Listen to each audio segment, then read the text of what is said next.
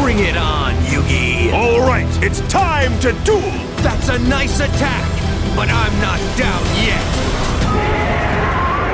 yet! You're listening to the Shadow Realm Podcast, brought to you by Bamani Lounge. Hello everyone, welcome to the Shadow Realm Podcast, brought to you by your host, Henry Furchow, and here we have Darnell Jordan. Darnell, how are you doing today? Doing pretty well. Not too bad. Feeling kind of sad, though. I just blew the dust off my deck box right before we started this, and I was just like, man, I miss IRL Yu-Gi-Oh!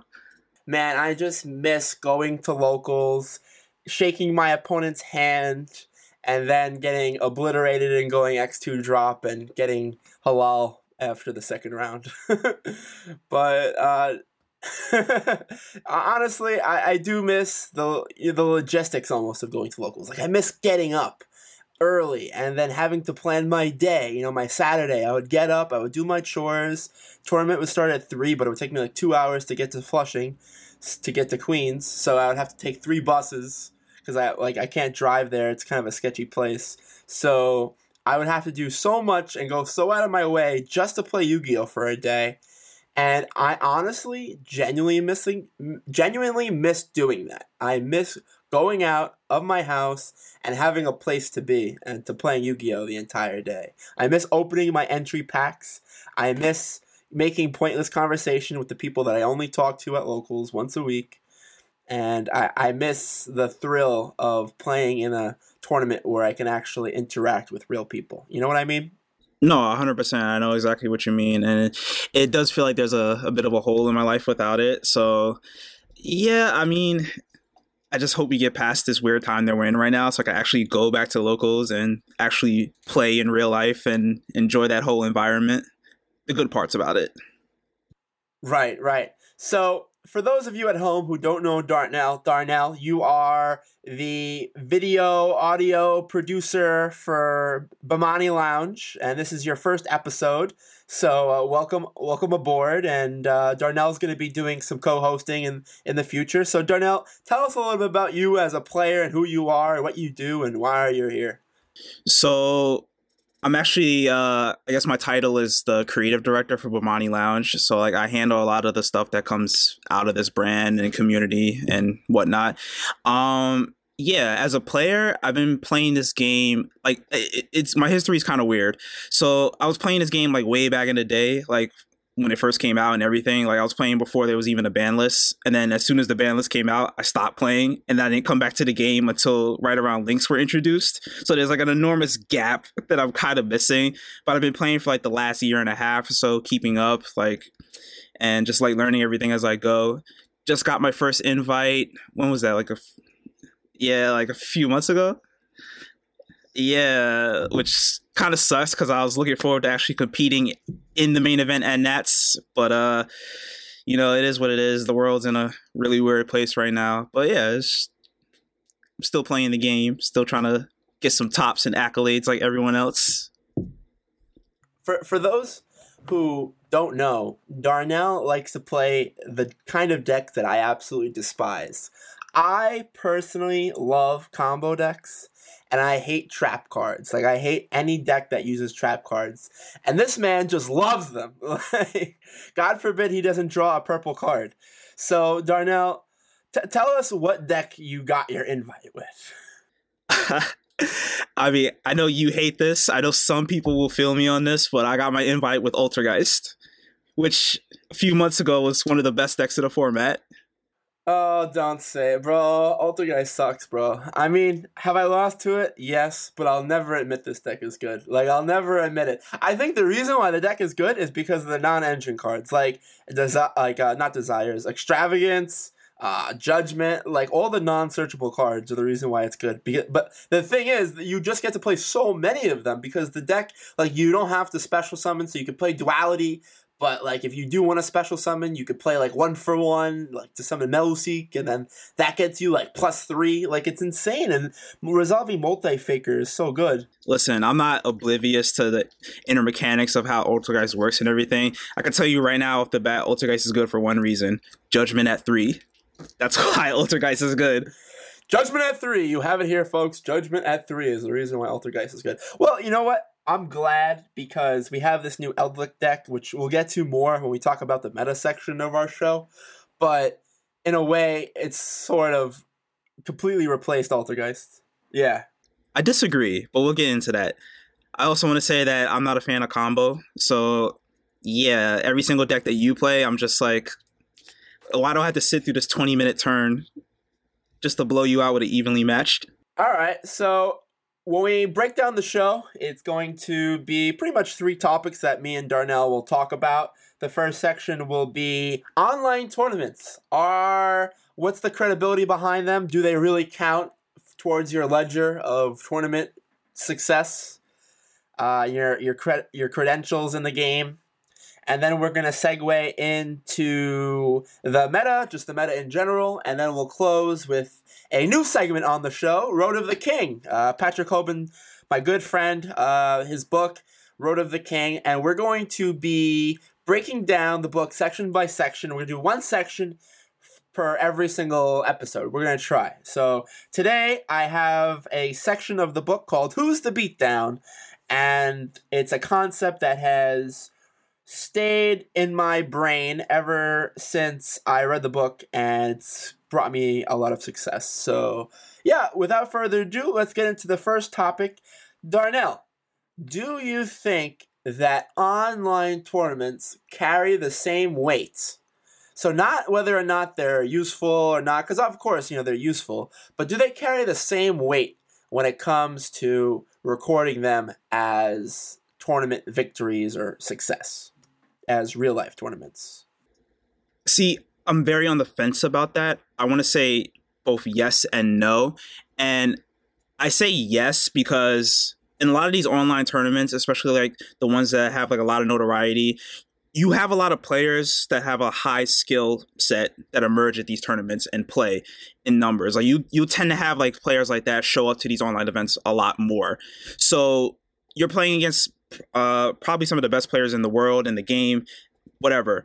So in that regard, from a skill standpoint, depending on the brand or organization that's throwing the tournament, like, yeah, it could be just as credible as like going to a YCS or even like a regional. The problem is that I think that I also wouldn't say that it holds the same credibility because yes, you're playing potentially a higher caliber of a player, but at the same time, like you're most likely playing less players. So you could, in some regards, say that you have an easier time getting across in online tournaments, whereas you go to a YCS, like you're in a room of 1,000 players. Like it's much harder than a tournament of like 200-something players. So I'm on the fence about it. I don't think they should be discredited, but at the same time, I'm not sure if it should hold the same weight and value as attending a YCS or an actual substantial regional with like 500-700 players. Like, how do you feel about it? So this is my take. First of all, I want to give a shout out to MCall40 because he had a very interesting video on this subject, and I don't want to, use the same arguments that he used, and I want to come up with my own argument, but he made some very good points about why they do count, and, he's a proponent, like, right now we only have online tournaments, so it's the only thing that we can look at.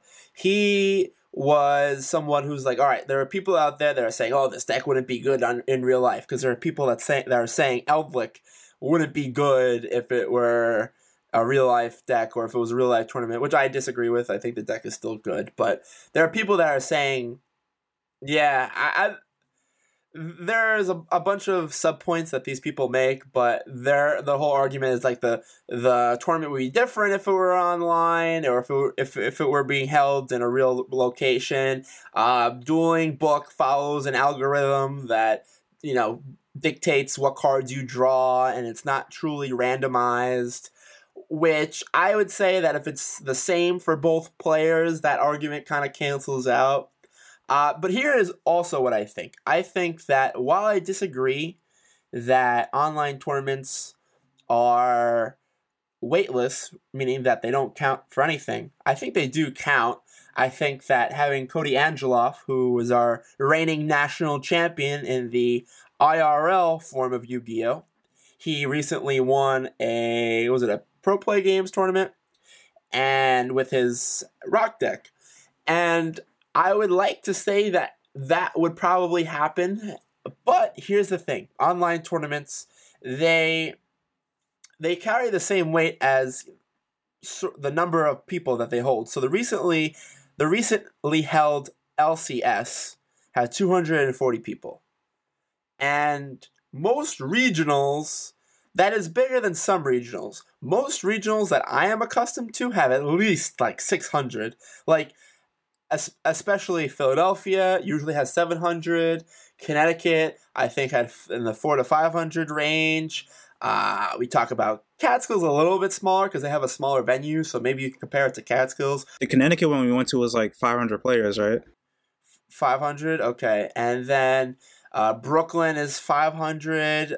So, when we talk about the local, regional tournament scene as far as attendance, it's pretty much double or triple the number of the online tournament draws. While these tournaments are a great sample size for what decks would be good, there's a lot that doesn't come into play in these tournaments. For example, time. Now, time rules are a toxic thing, and I understand that. I have been on both the winning and losing side of time, mostly losing. But it is something that exists in the game. And I don't think that it's comparing apples to oranges where there's not time in online Yu-Gi-Oh, but there is in real life Yu-Gi-Oh, and you might make the argument that, online is more pure. Yeah. Like some online tournaments do have like a time setup. Like they have like a counter on a website, so you just have that link open while you play. Here's the thing about that. It's like online tournaments, I like to say online tournaments are more pure, but in real life, shuffling takes a lot longer. There's so many things that happens, like side conversations, and I wish that these things weren't a part of the game, but they are. And it's like, not to mention the pressure of being like in a room full of people you don't know, or just like that environment adds like more to it too. Right. So there's a lot of these aspects, these just the technicalities, I guess, of a tournament, just the way tournaments function. And like when you're at a tournament, it starts very early, and a Yu-Gi-Oh tournament is different than Yu-Gi-Oh like playing a match, because when you're playing in an actual tournament, like Patrick talks about in his book Road to the King, there are so many other factors other than the game itself that have to be won and lost, like getting to the event on time, registering your deck list, just there's the mental game that can somehow be influenced in real life, but it can't be influenced as much online by asking different questions and trying to psych out your opponent. And while that might seem less relevant, in some cases than other, it does exist. And I just think that when you win a real life Yu-Gi-Oh tournament, there is so much more fulfillment than if you win an online tournament, because not only are you winning, say there's 9 rounds, not only did you go 8-1 or 9-0 or whatever your record was throughout that tournament, you won the battle of getting to your rounds on time. You won the battle of, not making a deck list error. You won the battle of, not getting into a stupid argument with your opponent that cost you a match for a disqualification. Like, there are so many things. Like, you could compare, all right, the drawing system is what it is. The mechanic of randomizing your decks is what it is. But there are so many layers to a tournament that's like, how tired you are, how hungry you are, like sometimes you want to eat. Like, yeah, it's the human component to all of it. The human component, exactly. So, when people say that they won one of these big time tournaments, I don't really take it the same way as if they won a regionals. Like, I think a regionals is, and it could be easier, like, as far as a tournament, as far as the matches go, like, you could be playing against better players online, but the thing is, like, it's not realistic, because there are certain things that happen with time and with all these extra exterior forces. There are just like real world factors. Even like the cards you actually obtain to play in real life, like you're not going to have access to the entire card pool of Yu-Gi-Oh! In real life, as opposed to how you would online. Like, for example, when I was testing online, like I got blown out by a For Hire deck that had a Lightning Storm in it. I'm like, if you're playing For Hire, odds are you're probably not going to have Lightning Storm. So it's just like little things like that, like, are you actually able to get the cards that you need to play the game in real life? As opposed to online, where it's just like I could just search any card that I want and add it to my deck and just boom, it's the most optimized, powerful build of that deck possible. Whereas like in real life, like that's probably not going to happen. So like there's like little factors like that come into play when you're playing in real life that you're not going to face in online. But on the flip side of that, you could also say that, well, if I had the option to build any deck any way that I want and make it as powerful as I want, obviously following the ban list, then it really just comes down to skill and not just like money. So it's just like, I don't know. Like I see both sides of the argument. I'm not sure which one is correct though. It would have been interesting if we had this whole situation a year ago when Combo Thunder was the best deck, because the people that were able to play this deck were the people who own prize cards, right? The Chaos Emperor, Dragon of Armageddon prize card. And I think we're lucky to not have a prize card be relevant in the meta, because this would add to the conversation. If someone's playing 1 to 2 copies of a card that costs $1,200 to $1,500, I sold mine for $1,200, $1,250 or something. Like, you do not have those cards. Like, there are I would say it's like less than 10%. No, like less than 5 to 3% of the Yu-Gi-Oh! Community that own these cards. So, I mean, you're obviously going to see them like the higher up you go to during the tournament and at the tables, but yeah, like I get where you're coming from with that. So luckily enough, like all the cards in the meta right now are accessible. I would say, like, yeah, Lightning Storm, it's a card. I get it. If you don't own it, like I only own 2 in my deck, but I could be playing 3. I try not to play cards that I don't own, just for my own sake of, if I'm playing with 3 Lightning Storms and then all of a sudden I'm only playing with 2, obviously there's a variance there as how much I'm going to draw it. But yeah, you don't open as much against Altergeist. Well, for the sake of online tournaments, people don't care. Like, they just want to win money. Like, that's all they care about. So I think that while we can appreciate these online tournaments for what they are, they're a nice sample size of what decks would be good, what decks would be relevant. I think that they don't carry the same weight as online tournaments. I'm sorry. Like, even like a 240 person online tournament does not carry the same weight as even a 240 person regionals. Even with the skill level of certain players in those tournaments being much higher than the average. Yeah, like, I understand that. That's it. It's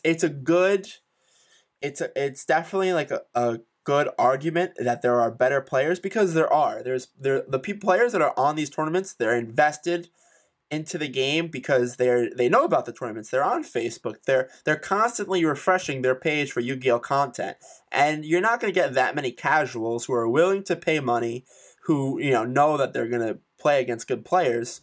So I want to say that while the competitive standard is a little bit higher online, the entire mechanic of a real life tournament is just so much different. Like, it's a different sport. Like, it's a different animal and altogether. Because again, real life tournaments, it requires endurance. It requires mental bandwidth. It requires just having the energy to keep on going and the mental capacity. And that's hard, Forget about all like the drawing, randomizations, the shuffling. Just assume that all of that stuff is the same. The personal human interaction with your opponent and the mental game is such a big difference maker. Like, if you read this book, Road of the King, that I have in my hand now, like, there's a whole section on it about the mental game. Like, if you're playing GOAT format and you ask your opponent, is the Torrential gone? And they look at their deck, that means the Torrential's gone, like, or they have it in their hand.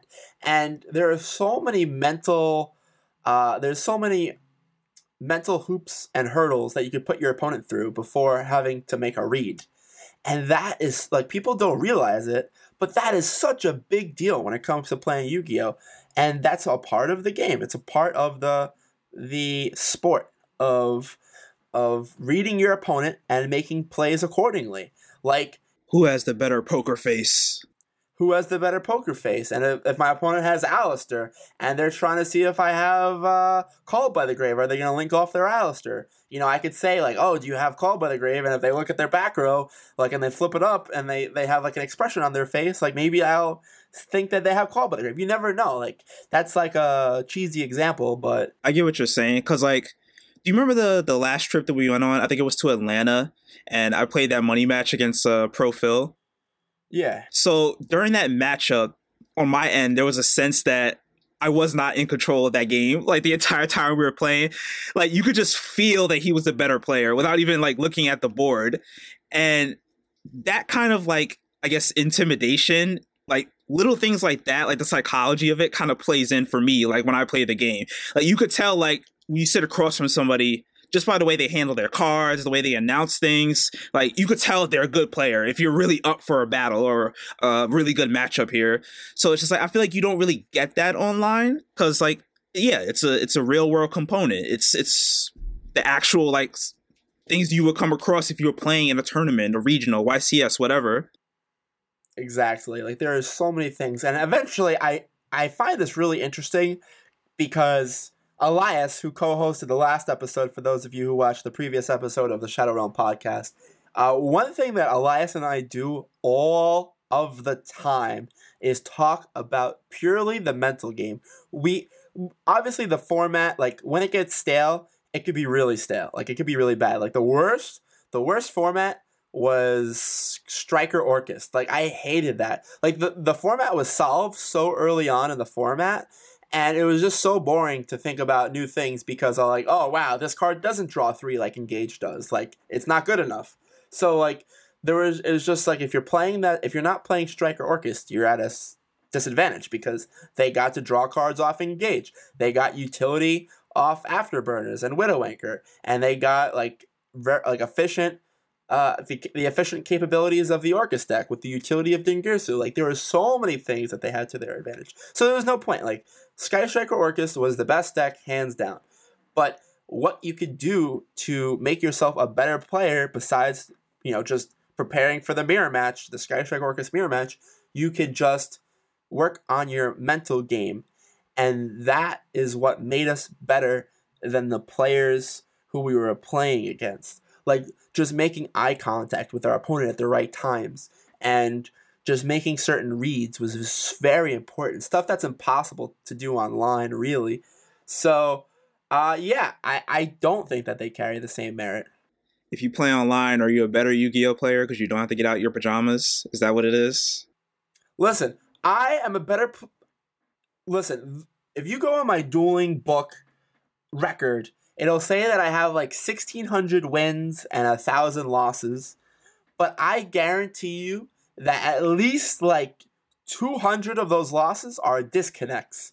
Which I'm like, I laugh because like I was playing today and there was 3 matches where it was game 3 and I was about to attack for game and I got disconnected. I was so mad. Like, my Wi-Fi was just acting up. You know, I played some more, but it's like, oh, in real life, you know, this obviously, I just don't disconnect from the game. I continue playing and I win. So, like, there are certain things that obviously get in the way in both scenarios. Like, time is an issue. Obviously, time is very toxic right now. That's another discussion for another day. But there's hurdles both online and in real life, and I don't think that they're comparable. That's the hard thing, because, like, maybe you have spotty connection, but, like, that's not a thing that happens in real Yu-Gi-Oh! That's just a product of trying to play a simulation online. So, yeah, I personally, like, I think if you say you win one of these big time online tournaments, I say that you take it for what it is. But if you go on Champ Trade, which is pretty much the premier ranking system as far as players. They have an algorithm. They give you a certain amount of points for a YCS win. They give you a certain amount of points for regional wins or tops or whatever. And the same thing for ARGs. And I think they have like another formula for Shonen Jumps, like in the form of Jeff Jones, because he won a Shonen Jump series tournament. I don't really think that you would incorporate these online tournaments because they don't hold the same merit as you look at the integrity of these tournaments. I'm not saying that the online tournaments being held right now, because obviously we're Bomani Lounge and hello, we have our own online tournaments. I think on average, I should totally sign up for. Which y'all should totally sign up for. Bomani Lounge tournaments, Wednesdays and Sundays around 9 p.m. But yeah, like I don't know, like the integrity of these tournaments. Well, I'm not criticizing these companies that are coming out with these tournaments. Like I'm not saying any bad things about them. They simply do not have the same integrity as Konami and as ARG and as Pro Play Games. Like they don't just. I mean, Pro Play Games, they have online. They don't have the same validity. Yeah, because you think about these tournaments, they're set up professionally. They have rules and regulations. They implement these rules. They have ways of disciplining players who are cheating. And this does not go on in online tournaments. I mean, it's kind of hard to cheat without it being noticed. Like, I don't know how they deal with AFKs and things like that, but that's not really cheating. That's just being a scumbag. The worst kind of scumbag. Worst kind of scumbag. Almost as scummy as cheating in time. But what I'm saying is there is no implementation of discipline on these tournaments. So say in one of these big time tournaments online, you just add a random card from your deck to your hand. Like, what are they going to do? Disqualify you from the tournament when you otherwise wouldn't have won anyway? Like, are they banning you from all future tournaments? How are they monitoring that? Like, how are they implementing that? Do they have a list of every banned player? Like, how do you check that someone just doesn't make another account under another name and then just enters another tournament? Like, you see what I'm saying? There is no, like, while I respect the people that are making these tournaments and they're doing the best they can, and maybe on eyesight, these tournaments seem legit and they seem like they're working smoothly, you're going to see after a couple of them that people are going to be scumbags, and then there's going to be no reprimanding of these people. So it's hard.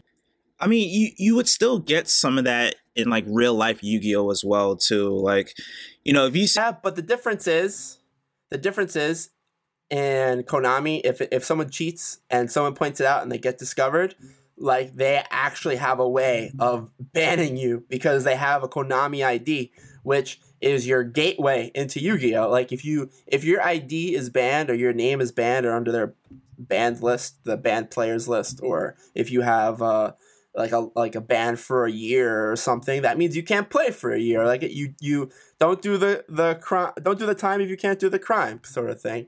And I don't think that the online tournaments can replicate that.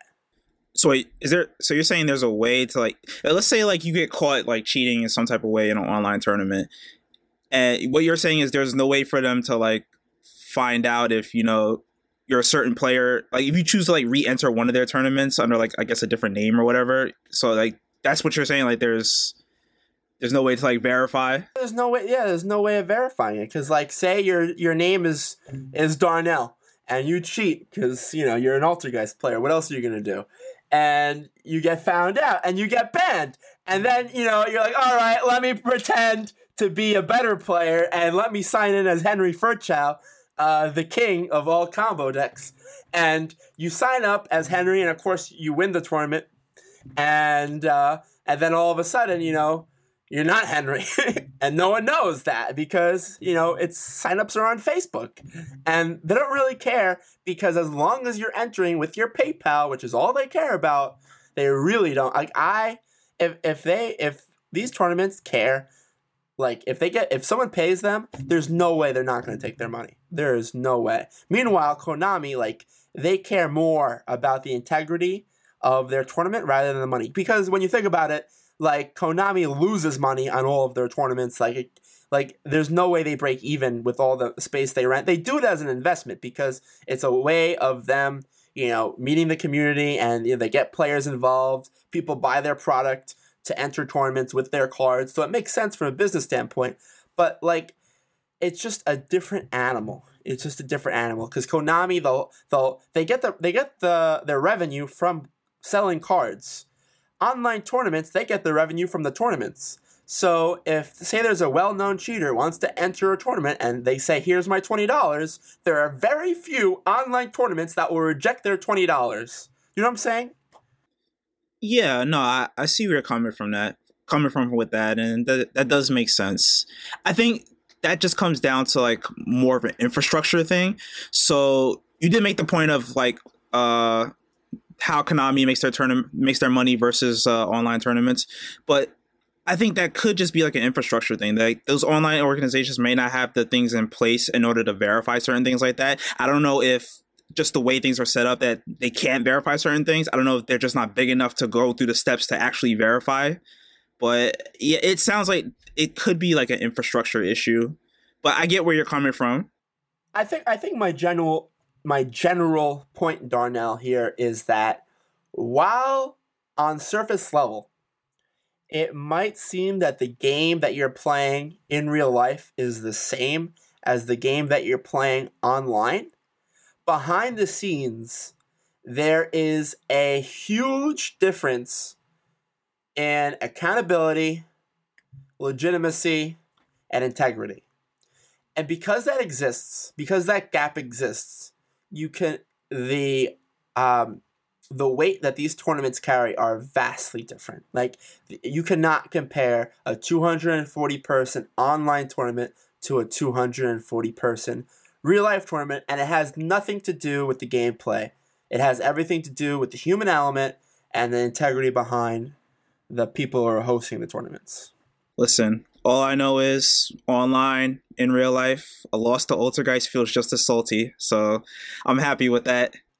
With that said, I do not mean to diss online Yu-Gi-Oh! I love online Yu-Gi-Oh! I think it's a great tool. I play a lot more online Yu-Gi-Oh! Than I am allowed to play real-life Yu-Gi-Oh! Just because I'm at school, I'm a student, all that. I love playing in the Bomani Lounge tournaments online and Yu-Gi-Oh! Pro every Wednesday and Sunday around 9 p.m. for great prizes. EDO Pro now. We've upgraded.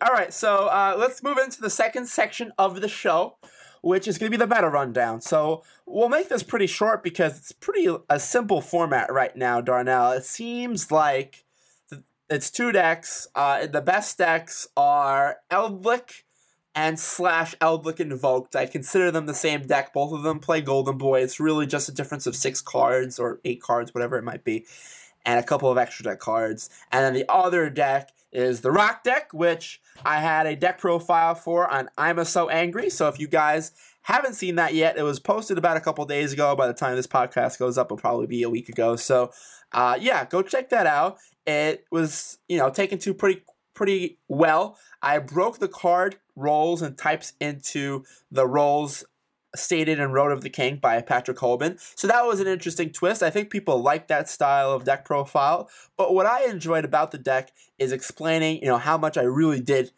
like the deck. I took to this deck very quickly. I didn't realize that we were going to get broken decks out of the Secret Slayer set. I don't think anybody did. For the last, these kind of, I don't know what they're referred to as, but these sets, they have just archetypes, 3 archetypes, and it's like a deck building set. I think that's what people call them. It's a deck building set.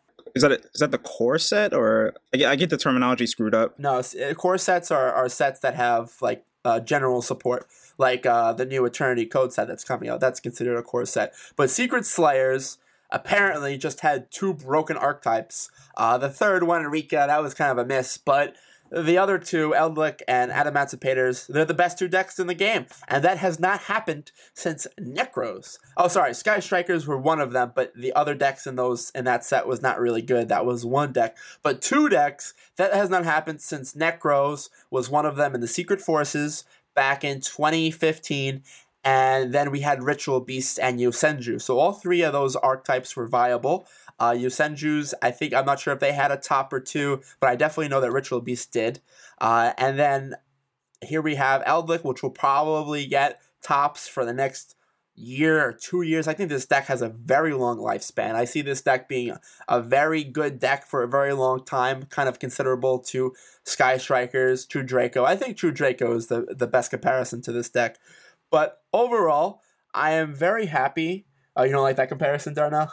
I don't like Draco or Striker. You don't like Draco? Well, that's funny because that's probably the best deck that's ever played Traps. But I digress. So I like to think that these decks will be good for a long time. Now, people are saying that Block Dragon, that's going to get banned. This deck's not going to be good anymore. Newsflash, there are so many games that I win where I don't even care about Block Dragon. And I used to play Desires, and the amount of times I banished Block Dragon off my Desires, it happened every game. So, and I won a lot of those games. So, I don't think that Block Dragon, listen, I think that there will probably be better decks. I think that Girsu and Orcust, if everything stays the way it is in Orcust, and Girsu comes out, and they just don't ban Nightmare, and they leave it at 1 or whatever, I think that deck is probably going to be the better deck. But right now, if you're going first with Adamantipator's, and you draw 2-card combo, like that's Exodia right there. Unless your opponent main decks Dark Ruler, main decks Nibiru, or Sphere Mode, something crazy like that. In that case, they're just building their deck to beat yours. This is what I like to say about the best deck. The best deck is being played around in the main deck of other people's decks. So what I mean by that is people are main decking Dark Ruler specifically for Adamantipator's. So if you mean to tell me that Adamantipator's, it's not so good, like, if people are maining cards in their deck to counter the best deck, of course it's the best deck. And newsflash, banning Block Dragon does very little to do with, like, having Dark Ruler. So, like, I'm still going to make the same board. The only thing that Block Dragon really does is allowing you to have a follow-up for the next turn. So, yeah, Darnell, what do you think about the current state of the meta, and where do you think it is going? I think Eldlik is trash and overrated. Come on. Like, it's all right. Starting with Eldlik, it's a great deck. Like, I'm testing it out myself. I played a couple games with it. I like it. The only thing I'm not a fan of is the whole mechanic where you need Golden Boy on the field for the deck to do anything. So if you face a really good player that knows what to stop, then it's just like the deck can't do anything. And I think the invoked variant kind of helps like mitigate that. But bottom line, I think Eldlik is great. Like, its ability to recur resources is like amazing. Like I've won games that I shouldn't have won just because of that ability. But I think going forward, I think that deck's gonna have a hard time. Just because from what I'm seeing online, so many people just siding in so much hate for that deck. You got a format with 3 Evenlies, 3 Lightning Storms, Cosmic Cyclones, just ways to call by the grave even, just like hurts that deck a lot. So right now, I think it's one of the best decks, but even from like the online tournaments you're kind of seeing how do you pronounce it? The rock deck, Adamantipator. You're kind of seeing that dominate even more, like almost etching Eldlik out a little bit from the results that I've seen. Adamantipator, really unfair. That deck is practically Goki.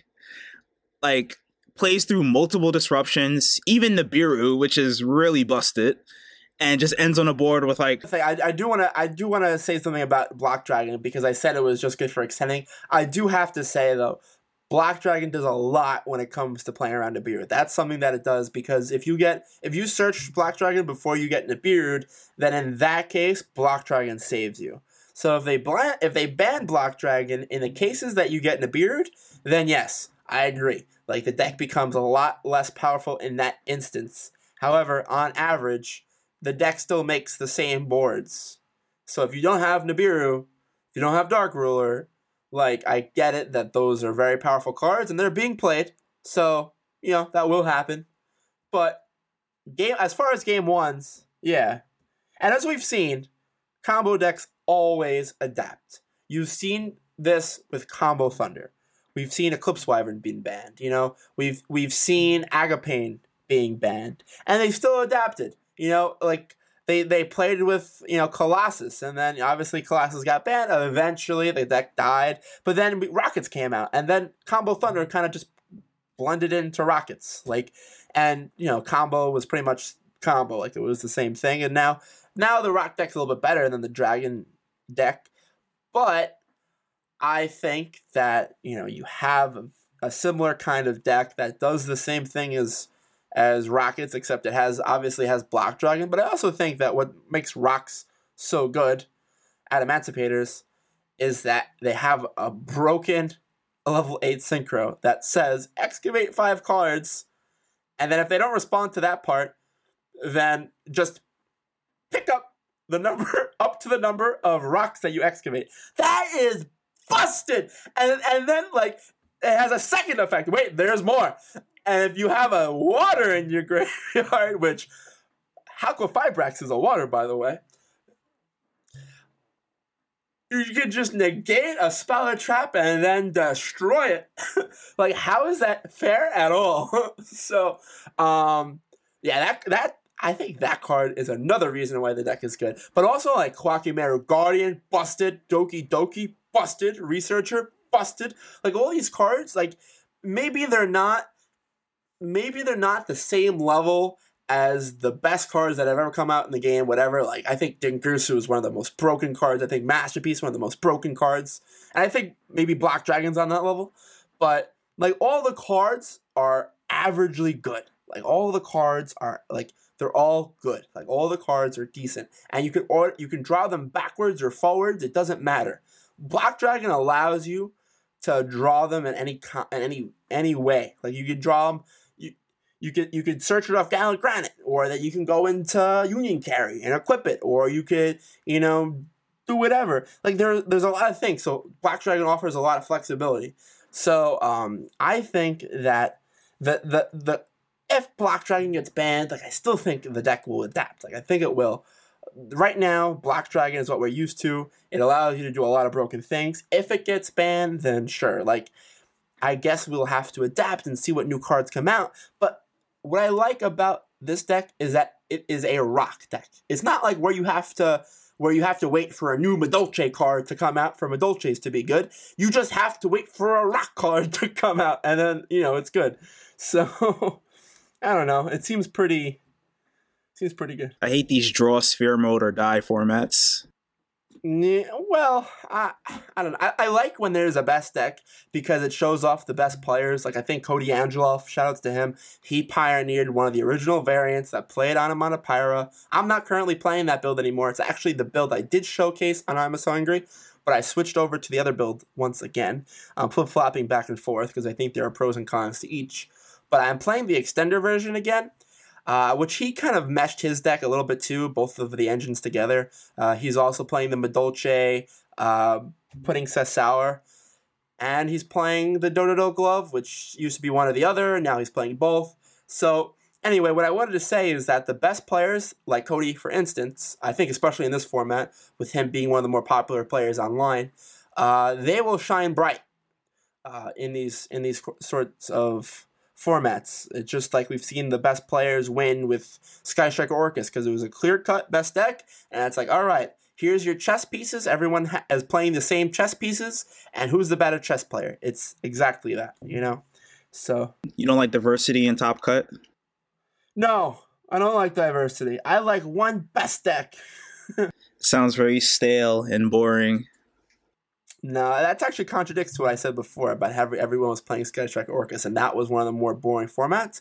But I do like diversity, but I think that the best players shine in the one deck formats or the 2 deck formats. When it starts to become a couple different decks, you know, it starts to be a little bit of luck gets involved more. It's like, what are your bad matchups? What are your good matchups? It's harder to prepare for a lot of different matchups. So then it's like, all right, I could play cards that are good against specific matchups, or sorry, great against specific matchups, or are just okay against everything. Like, I could play a card like Ash that's good against everything or okay against everything, or I can play a card like I could play a card that's specifically for one deck. Like I could play a kaiju.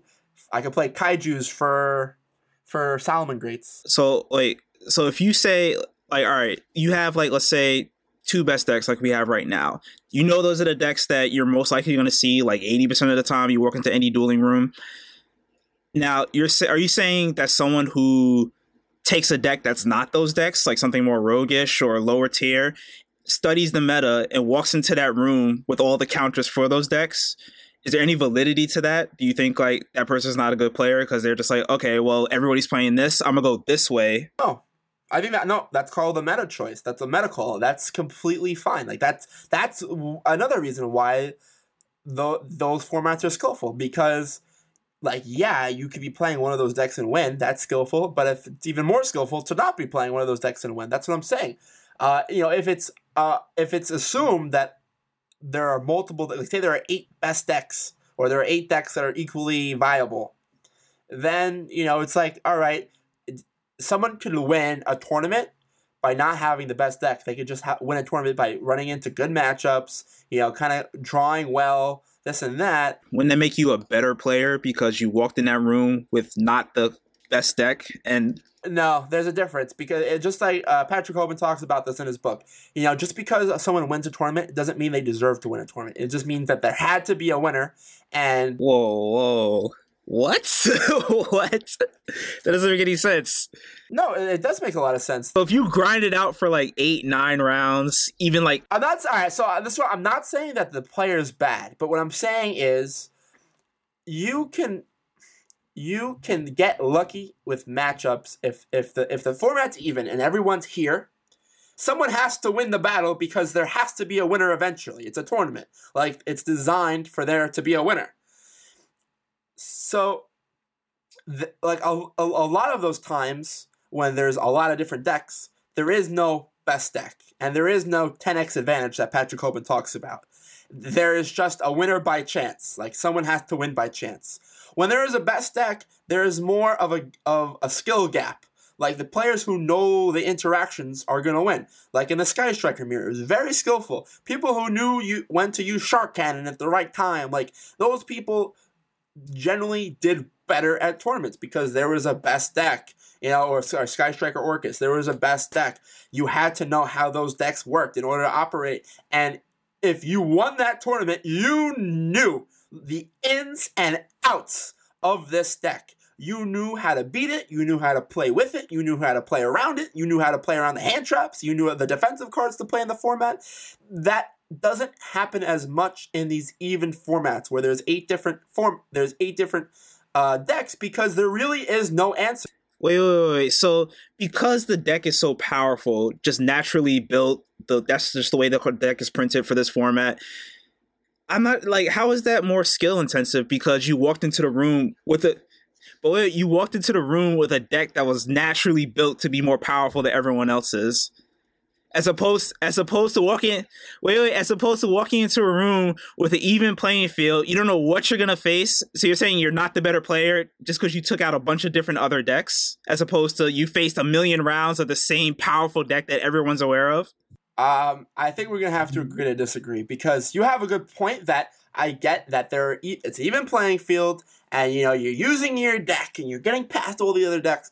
But I'm telling you, like, to win a tournament like that, there's less of the person who wins that tournament is a result of there just having to be a winner, because there is no best deck and there is no correct like meta call or whatever, which a lot of times there isn't. I think there has been formats where there hasn't been. I think like the format with Metal Foes, Paleozoics, and ABCs was one of those. Those were the best decks, but there were a lot of other decks back then too that were okay. This was before Zoo, so not to cut you off, but like lightly going back to your argument of online tournaments and how there's a million other factors that go into actually playing the game. Like, you can make that same argument here, that there's a bunch of other factors that go into your deck choices and what cards you play against certain matchups. I just think like you can't just say like, oh, it's the most powerful deck, it's the best deck, and take that and run with it and say like that's the most skillful player because they took the most powerful weapon in the room all the way to the top.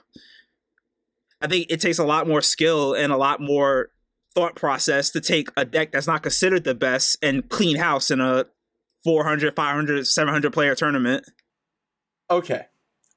Instead of going back on this theoretically, I'm going to give you a prime, clear-cut, tangible example. And I don't even have to look it up because I have it memorized in my head.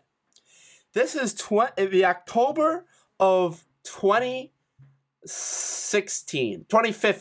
October of 2015. YCS Dallas. Eric Christensen. I was pretty good friends with him.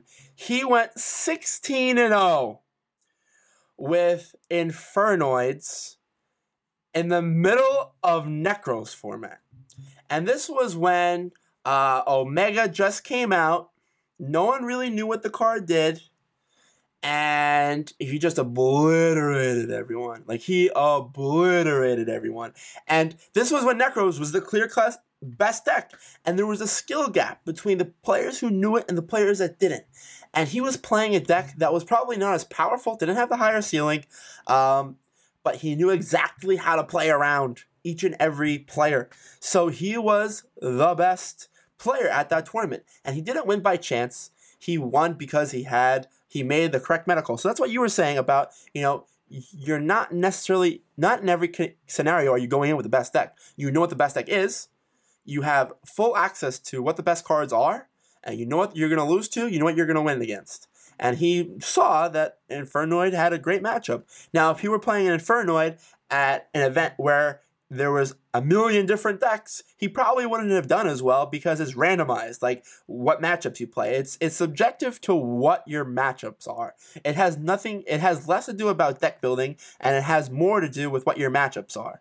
So maybe that's the way Yu-Gi-Oh! Should be. Maybe that's more rewarding in a way, but I think it's more rewarding to know a format and having a result based off of your hard work of preparing. That's what I'm trying to say. No, I get what you're saying, and that the whole story you just told makes sense. Like I better understand where you're coming from. I just think you shouldn't discredit those other factors that, yes, like you can make a meta call and choose a certain deck that does well and is going to perform in a room of a certain variety. I just think that's part of the game. Like, I don't think you should be discredited as a player or anything like that just because you made that call. Like, we all want to win. Like, we all want to top. Like, that's just how it is. All right, so that's our little ramble there on the meta call. I mean, it began with us talking about the two decks, and then it became a sub discussion of what kind of formats we like. But it reflecting back on the original topic, the meta right now is very much, I think, a clear cut 2-deck format. So I think that how we're talking about, I think that this is one of those skillful formats where there is, the best deck, and you have to know how to play around it. Now, I think there are other decks in the format. I think that if there was like a YCS or something right now, I guarantee you a deck like Shadal's would win. Like, it would be one of those random decks, but there would definitely be Shadal's. There would definitely be one Rocket deck. There would definitely be a Dino player. Subterra's Altergeist would probably get one player. It would probably be like top 8 would probably be like 4 Animancipators, 2 Elvlick, maybe one Shadal and one Dino or whatever, and then, the Shadal player would win. Or, like, once you get into top 8, the meta's different. Like, entering a 9-round tournament, Animancipator is probably the best deck. But maybe when you get into top 8, you want to play the deck that's okay against both matchups, which is Shadal's. Like, you have a Shadal face down, where they're going to send it with Golden Boy, you get a +1. Like, that's broken. So there's a lot of different things that can happen in the course of a tournament. That's what I'm saying. Like, when it comes to a real life tournament and an online tournament, there's a lot of different things. And then when it comes to the meta, like, there's a lot of different things that happens there too. So I don't know. I think our two conversations kind of have blended into one, just because I think they kind of cooperate in a way. So with this being essentially a two deck format with Animancipator and Ellick, do you see like any other options like Altergeist, Subterror, like any of those decks like performing well?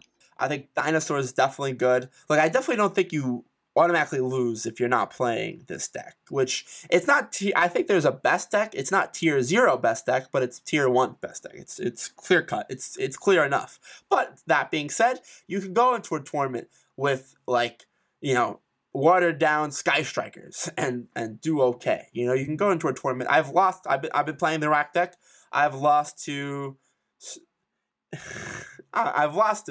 two strikers before. Usually it's because they have Mystic Mine or whatever, but like there's a lot of different things that happen. So I definitely think that there's a lot of cards in the game right now. You know, there's a lot of Saki cards like Super Poly, Mystic Mine, Dark Ruler No More, where it doesn't matter if you're playing the best deck. It just, you know, your opponent could just draw the out and, you know, you lose. So that's the way the game is. And I like that there's checks and balances to the game, which is good. I definitely don't want to have another Goki format. I don't think it's the same as Goki's just because there's a lot of more defensive cards. There's a lot more bombs in the game right now. Well, that's the thing about Goki format. Everyone says it was the best deck, but I don't think it has the results, though. Like, Striker was outperforming it. Even Altergeist was outperforming it. But in terms of power, like, it's unmeasured. Like, Goki was just way unfair. Yeah, I agree. So just transition to the next segment in our show. We have Road of the King. I want to talk about one subsection of the book. It begins on page 150 for those of you who at home who have the book. It's called Who's the Beatdown? And here Patrick Hoban talks about exactly what we were talking about, comparing two decks. And Who's the Beatdown basically identifies a deck's role within the game, right? And a player's role within the game.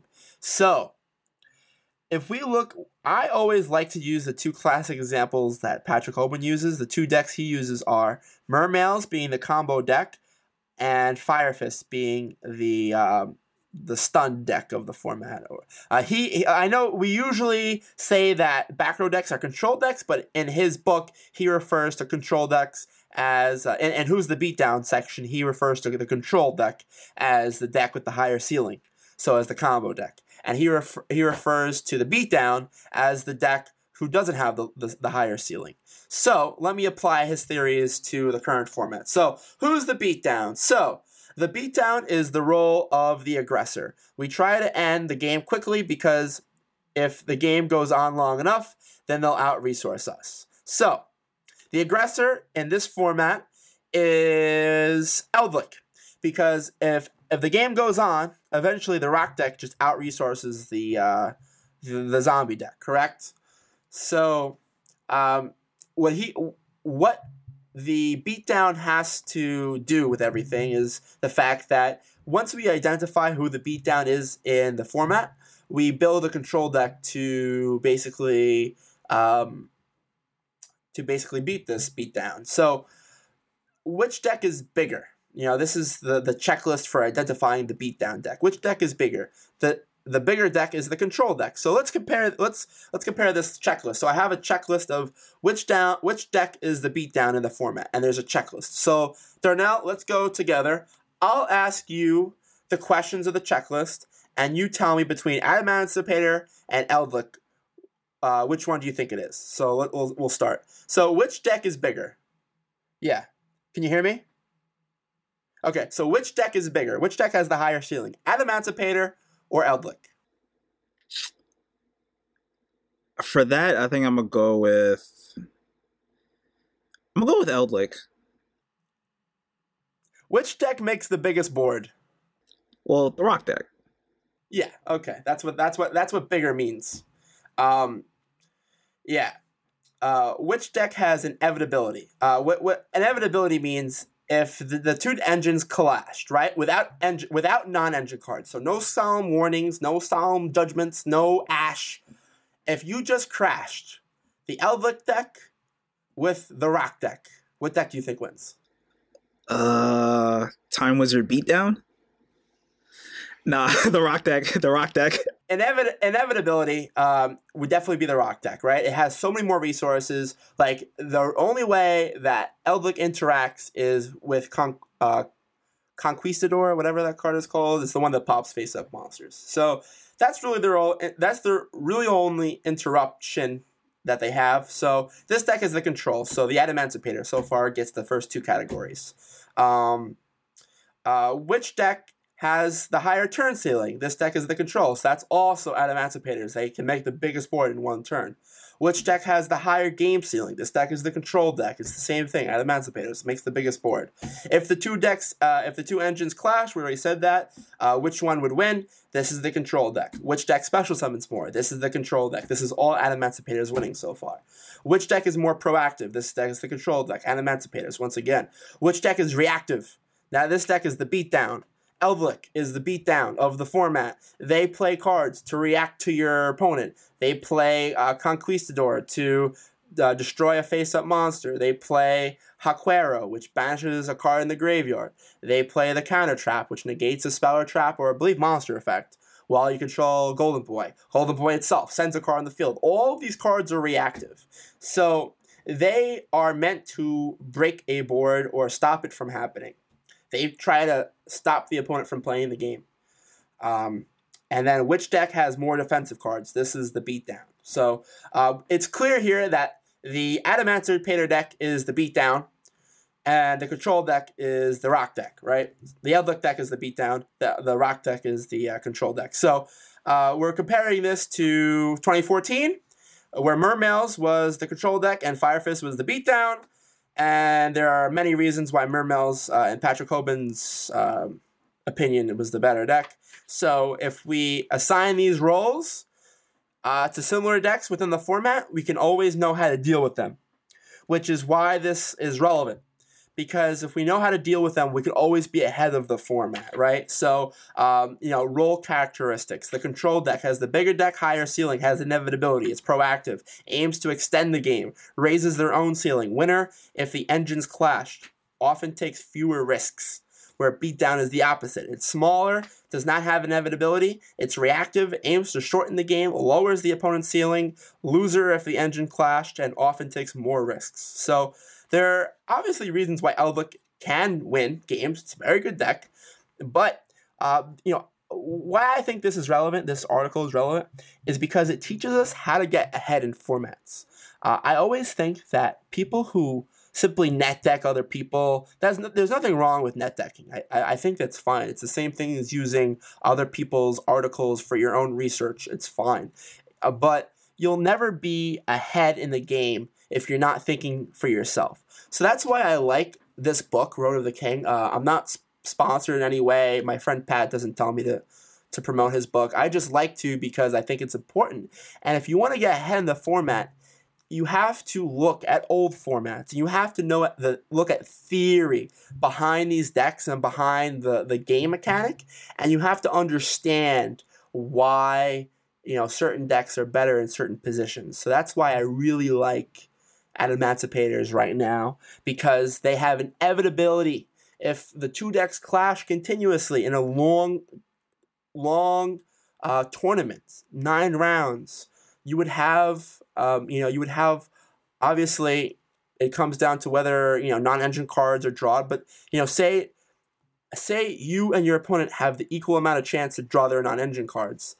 If both of you don't open any, then the Adamancipator deck wins every time, and that's why I always love to play control decks, right? Because if you just take your deck against their deck, head on without any sound judgments or called by the graves or super polymerizations, like, you win that game 10 times out of 10. So it's like, how do we mitigate the non-engine cards? How do we get over their back row? How do we play efficiently? So I think we could definitely draw some inspiration from this book, and we're going to be going into episode by episode, Road of the King. So Darnell, what do you think about this idea? I want to let you speak. I just wanted to explain that to the people. No, I mean, to distill that down a little bit, if you're talking in terms of just raw power of that archetype, taking away all the non-archetype interruptions or anything like that, then yes, I agree with you. I think the Rock deck puts out a much higher output, a much stronger board, bigger monsters, can push through a lot more than what Eldlik could do. Like, Eldlik would need a lot more time. Like, it only has the one monster, obviously. And like I mentioned before, like, without that one monster, the rest of the deck can't really do anything. So, yeah, I think looking at it through that scope, I think that makes a lot of sense. And it kind of puts into context why a lot of players, like, lean towards combo decks versus control decks, at least in the TCG. So, yeah, I think that was some nice little insight for our listeners and audience. All right, awesome. Yeah, so guys, let us know if you prefer, to continue going over this book, Road of the King. Some people might find it boring. I think it's very insightful. It's always nice to have literature that comes from experts. I consider Patrick Holben an expert. He has 39 tops. I think that's legitimate. But yeah, it's like, that doesn't include like regionals. Like, that includes like premier events or regional top 8s at least. So, but yeah, he's a very good player, very good friend of mine. I've been smoked by him in GOAT enough times to know that he's very good at the game. So yeah, he has a lot of good ideas, and hopefully have him on the show one of these days. So that's really all I have for that segment of Road of the King. Darnell, this was a pretty good episode. Is there anything else you wanted to conclude with? No, I agree. I think this was pretty fun for me. I had a whole lot of fun. Hope the listeners had fun with this as well too. I just want to say, if you're new to us, be sure to check out Bomani Lounge on Facebook. Check out our Facebook group. Check us out on Discord, Instagram, YouTube, especially YouTube. We got some awesome content on there.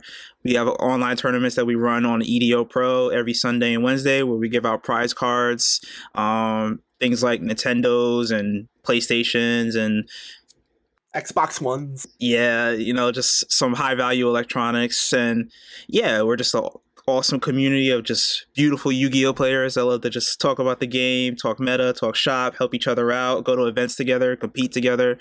And yeah, I think that might do it for me.